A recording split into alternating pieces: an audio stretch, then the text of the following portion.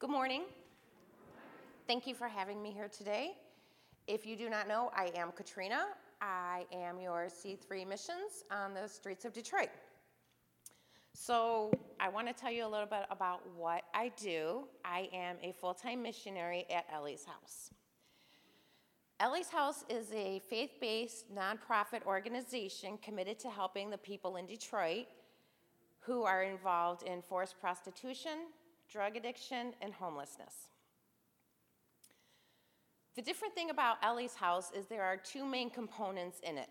We have our street outreach.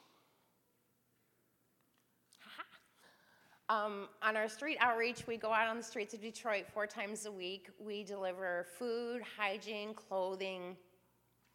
We pray with them. We build relationship with them.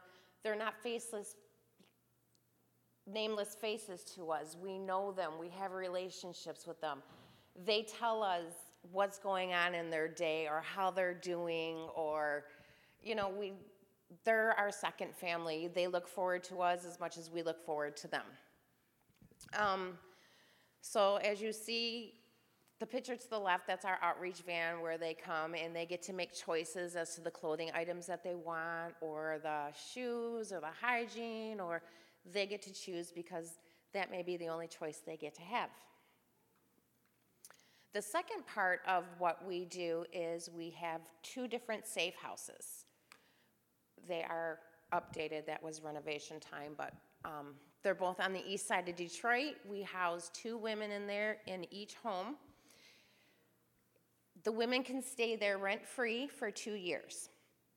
During those 2 years, our main focus is getting them to know their identity in Christ Jesus. It is to help them with their mental health, to teach them basic life skills that they don't know, because they were never taught. Things like balancing a checkbook, cutting the grass, washing the dishes, making a to-do list and completing it. And if you're like me, type A personality, I love making to-do lists so I can check it off. And, as I go through the day, I'm just being transparent here. If I did something that wasn't on my to-do list, yep, I put it on there just to cross it off. I got issues. What can I say?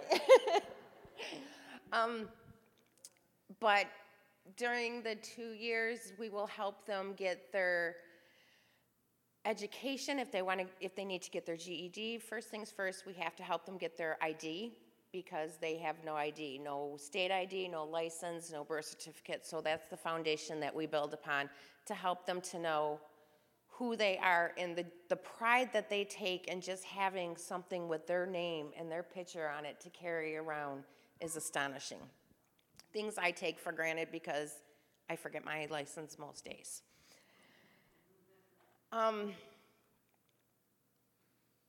Katrina's mission, that's me.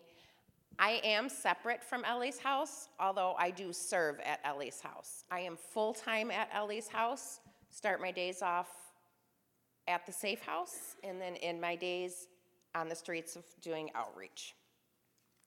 So my responsibilities at Ellie's House is I am in charge of mentoring and building trusting relationships, not only with the women on the streets, but the women who come into our homes, because they are so vulnerable, so fragile, so not trusting at all. So building relationship and letting them know that somebody actually has their best intentions is foreign to them, and it's terrifying. So helping them to break down those walls to get to know them, to help in their healing. And then I do a lot of driving. I take them to all their appointments, mental health appointments, AA, NA, group therapy. I take them grocery shopping, job interviews, take them to their schooling, help them with their homework, and then just come up with a goal plan and help them to achieve that.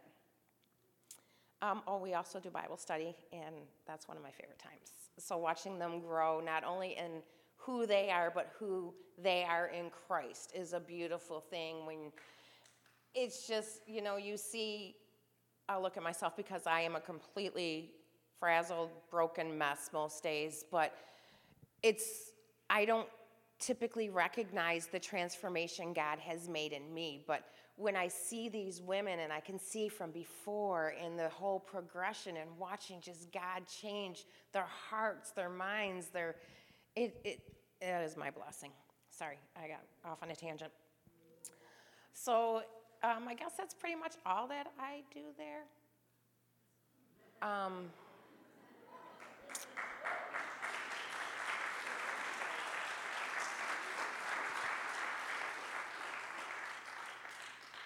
Thanks, but that's not really the good stuff I wanted to share today.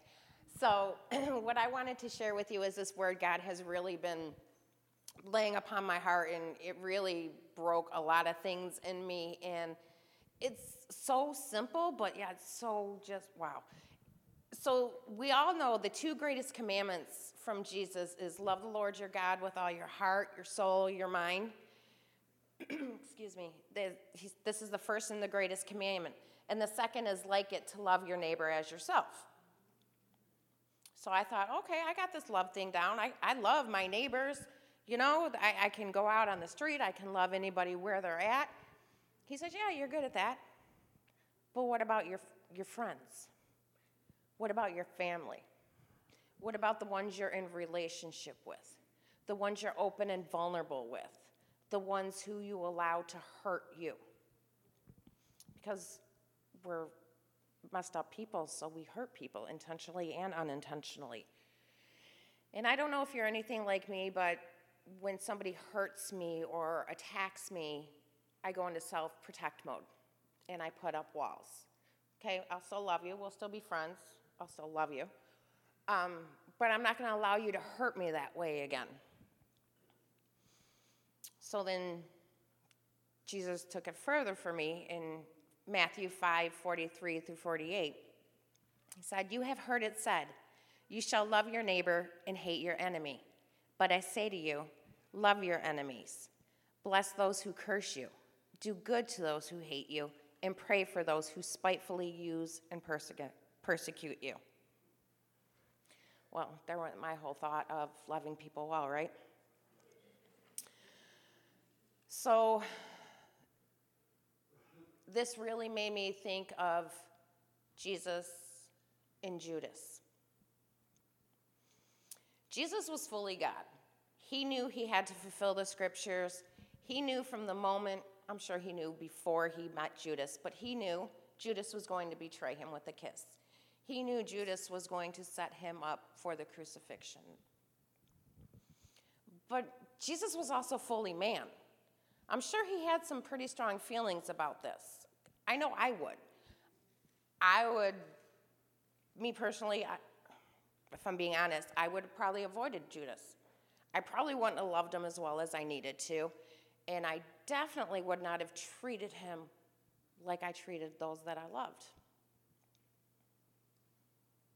But Jesus never treated him any different than the other disciples. He still called him. He still loved him. He still poured into him. He did that so well that when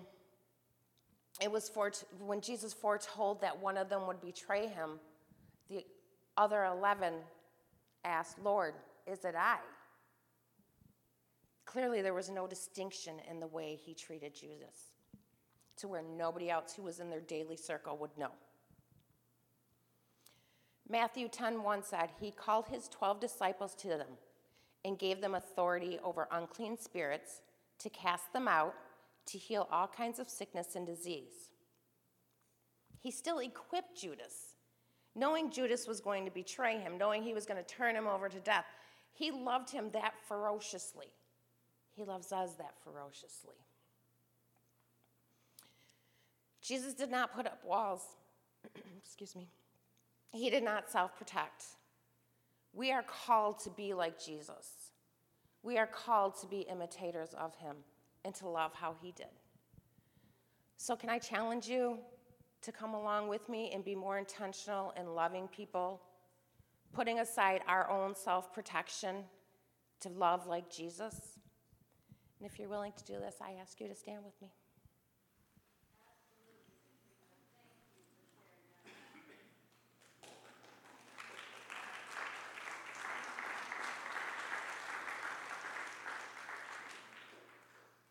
Heavenly Father, we come before you this morning repentant hearts, Lord God, for, Father, I know I can be self-seeking and self-preserving and self-protecting, and Father, I just want to repent of that right now and just lay that at your feet, Father.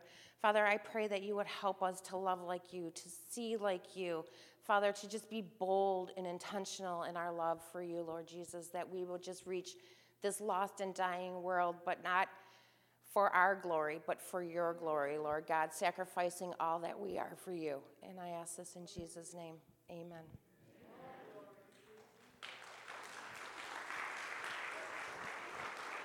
You can be seated.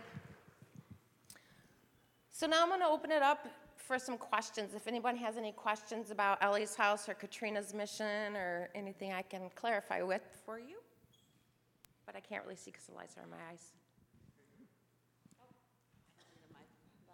So I was just wondering the average age of the girls that come to the home. The girls on the streets? No, the ones who are in the safe home. The average age, I would say, is late 20s, early 30s. We have had women in their 60s and as young as 18.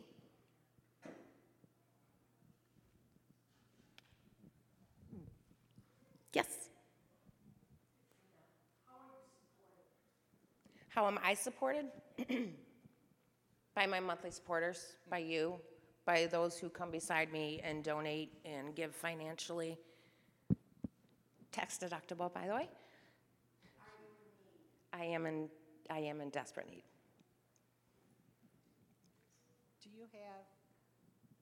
Do you have a list here at C3 of the needs for Katrina's house? It's Ellie's house. Ellie's house. Yeah, Sorry. I don't have my own Call house. it Katrina. Call it you two. I do not. That's a really good idea, though. I should Turn get up the together red a mic. list of things that we need, but frequent things that we go through, like water, are panties, socks, men's and women's, leggings. The only thing we ask to be brand new are the undergarments. You'd be surprised. Anything else can be gently used. We do take clothing. Winter's coming up, so a lot of blankets, coats, yeah, hats, gloves, scarves. Yes. Katrina, what is your daily schedule like when you go, when you wake up in the morning on a Monday and you go directly to the house, or do you feed them? And then what time do you go on the street? Well, with this ministry, my days vary, and you make plans and God laughs, right? So typically on Monday mornings, I start off my day and we go to the safe house, and we have Bible study on Monday mornings because that's the time we all set aside to meet together with the residents and with Debbie, who is the founder and executive of Ellie's House, and she's amazing. And then Debbie and I meet, and we go over strengths and weaknesses of the girls that we had seen the past week and where we want them to set goals for that week. And then if there's any, usually Monday is our grocery shopping day and just personal errand day. And then from there, it could be going, like tomorrow after that, we will go and meet a potential new resident, like, depending on how quickly she needs housing. But if we can't help her, we'll come beside her and walk with her and help her find the right treatment program for her. And then from there, we will go to street outreach, and I'll get home about 9:30 tomorrow. Tuesday starts at 7, again at the safe house, but it's doctor's appointments, therapy appointments, school, teaching them how to cut the grass, helping them do that, pull weeds. For some reason, that's a foreign concept to people these days. And then from working at the Safe House again, I will have street outreach. Wednesdays, I do not start at the Safe House now, because thank God we have an intern now who will come and work with girls Wednesday mornings, so then I can just go to street outreach, then get my babies and come to church. Thursday, again, starts about 7 a.m. at the Safe House, but then when I'm done there, whatever time that is, I get to go and just crash for a minute. And then Fridays is street outreach, and that's depending on if nobody calls from the hospitals, or if you have to take a girl into treatment, or things happen and arise. So, yeah, it's fun. They definitely know I'm here. Yes, ma'am. Do you have a website? I do. It is Katrina's Mission on Facebook and Instagram. And when we go on street outreach, so we're typically going through 50 to 70 snack packs a day. We go out 4 times a week, so we're going through at least 200 snack packs a week. Yes, Sheila?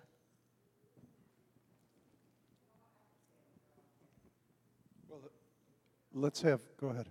Thank you. My question is do you work in any way hand in hand with All Worthy of Love? Because I know they do a lot of the same thing that you're doing. They do a lot of the same thing that we do. We are in contact with each other. They do more the west side of Detroit. We're on the east side. So our outreach area, we start at Harper and Connor, and then we go back into that neighborhood, go down to Chalmers. From Chalmers, we go to, I literally have to do it like this because this is my direction, sorry. From Chalmers, we'll go to 7 Mile, over to Hayes, back up and around. Katrina, somebody asked me to ask you, when you go to these homes and or the outreaches or wherever these women on the street are, or the men that are their pimps or whatever, why don't they ever hop in the car with you to try to get away? Great question. Can you repeat the question? She asked why, when we go out on street outreach, why the girls don't just get in the car and drive away with us. That has summed it up. These girls are groomed. These girls are terrified.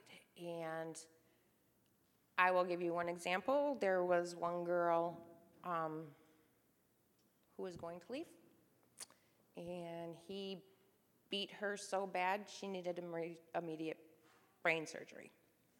So there's a lot of force, there's a lot of coercion, there's a lot of fear that's been embedded to them. They've not only had it happen to them, they've seen it happen to others. So, and then along the way, they get addicted to drugs, whether to cope and survive or as a force to keep them out there. There's many different, it's not a linear answer, right? Because every girl's story is different, but typically that's what it is. Yes, ma'am.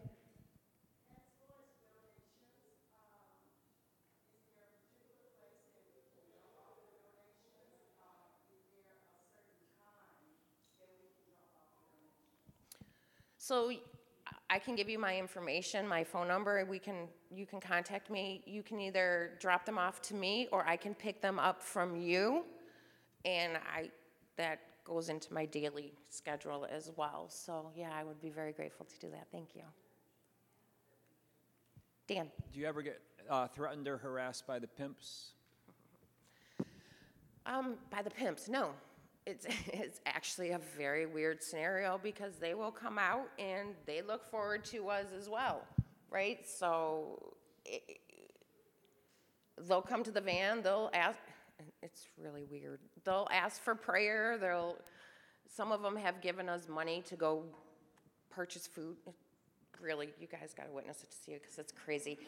But he won't buy her food. Anyways, tangents. No, not by the pimps. There has been some not too savory moments, but that's just from other people in the area. So Katrina, I'm just wondering, where do these girls come from? Are they in Michigan? Are they coming from different states? Both. We've had some women at our safe house who ICE has contacted us, who have come from the Philippines and come from. Wow, just totally lost my train of thought. No? Yeah, maybe, I don't know. She didn't speak any English. I thank God for Google Translate. She was Asian culture. We have had some come from Montana, Wyoming, all over the states. We had one from New York who stayed with us. On the streets, they come from everywhere, anywhere and everywhere. No? Some have run away, human trafficking is a whole process, and they scour the internet looking for the vulnerable and the weak. And if your children have any kind of, what's that called? Social media, thank you. Clearly I'm not too good at it, but keep it private, because they will scour and they will look for vulnerabilities. And once they do, I had a fight with my mom and my dad, I hate them, my life sucks.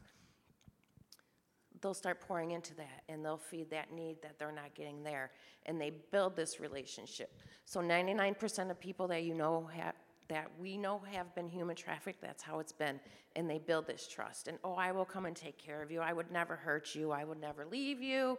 I'll provide for you. Well, then they get there, and it's a whole different story. So we had girls out there from Rochester Hills, from Troy, from Clawson, it's not just inner city kids. It's not just broken home families. It's the wealthy, it's the poor, it's the married. It is not choosy. Katrina, what's the percentage of restoration back to their original families, that renewing of their families? Great question. It depends. Some of them, it's not healthy for them to go back to their families. Some of them, it's their families that put them in that situation. So percentage-wise, I don't know. I know you kind of have to go case by case to see, if your parents exploited you, you don't want to send them back to the parent who did. So it varies. Do you have any success stories? We do. One of our most recent success stories at the house was we had a girl she's a woman. She just completed our program. And when she was trafficked, she had no contact with her children, so her ex-husband, took away all parental rights. And of course, he didn't know at the time she was being trafficked. He just saw that she had abandoned the children.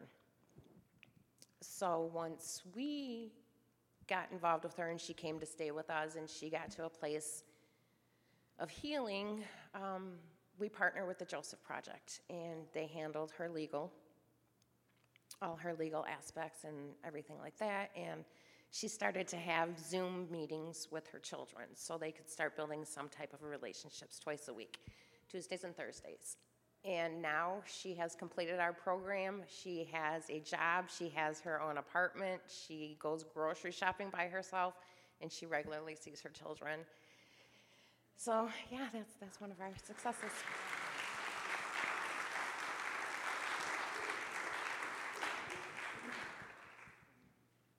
What happened to your mic? Do you ever run into men or children who are trafficked? Yes. Men, a lot of men. Is there a place in Metro Detroit that works with them as well? Great question. I don't know. I know Reconciliation Ministry does, but plug. No, like when we initially will take them, because in order to come to our safe house, they have to be clean 30 days because I am not equipped, we are not equipped to help them to detox. So we'll take them to like the Salvation Army, who does not discriminate. They'll help them there. And then we'll still come beside them as they're going through the process, but help them find out where best suited they will be? Great question. If you know of any, I would love to know. I really don't. They kind of tend to fall through the cracks. Yeah, and unfortunately, now they're not just men, they're coming as transgender, so it's even becoming more difficult to try to, yeah. Anybody else? Well, thank you guys so much for sharing in my heart and my passion and coming beside me.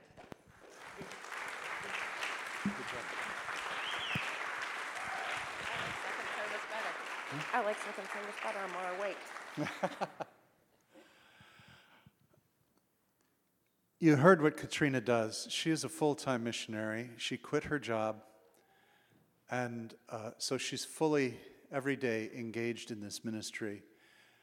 What you don't know is that, I'm just going to say it, Katrina lives at a poverty level.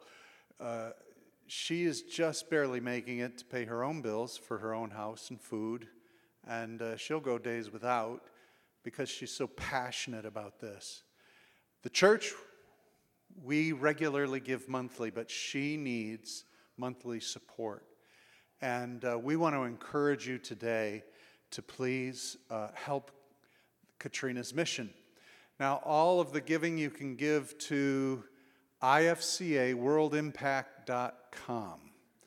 And the money will go to her. You have to go to that website and you'll see her name and click on that to link your giving to her.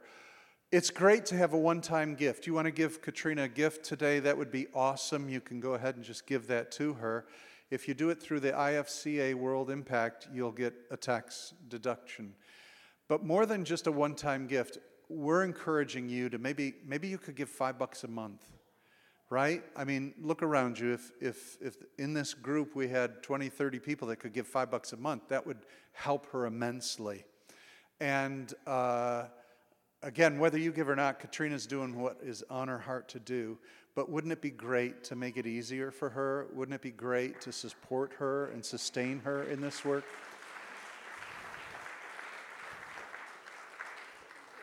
There you go. Thank you. All right, thank you, my brother. What you don't know is this brother doesn't have any money either. And I'm serious. That's awesome. What you just saw illustrated is how the work of the kingdom is done. Amen. So this morning, if you could, please consider ifcaworldimpact.com for Katrina. You can talk to her. Some of you want to help. Maybe some of you want to get involved in the ministry. See Katrina, and you'll be able to do that. She'll get you connected and on the streets to help as well, or with supplying the foods and the snack packs and so forth. So Katrina's going to be up front at the end of the service for you to connect with. And so let's pray for her now, shall we? Father, we thank you for Katrina.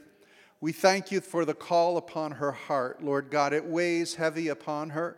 The things that she witnesses, the things she sees, the brokenness in the world that, Lord, you see constantly, you hear.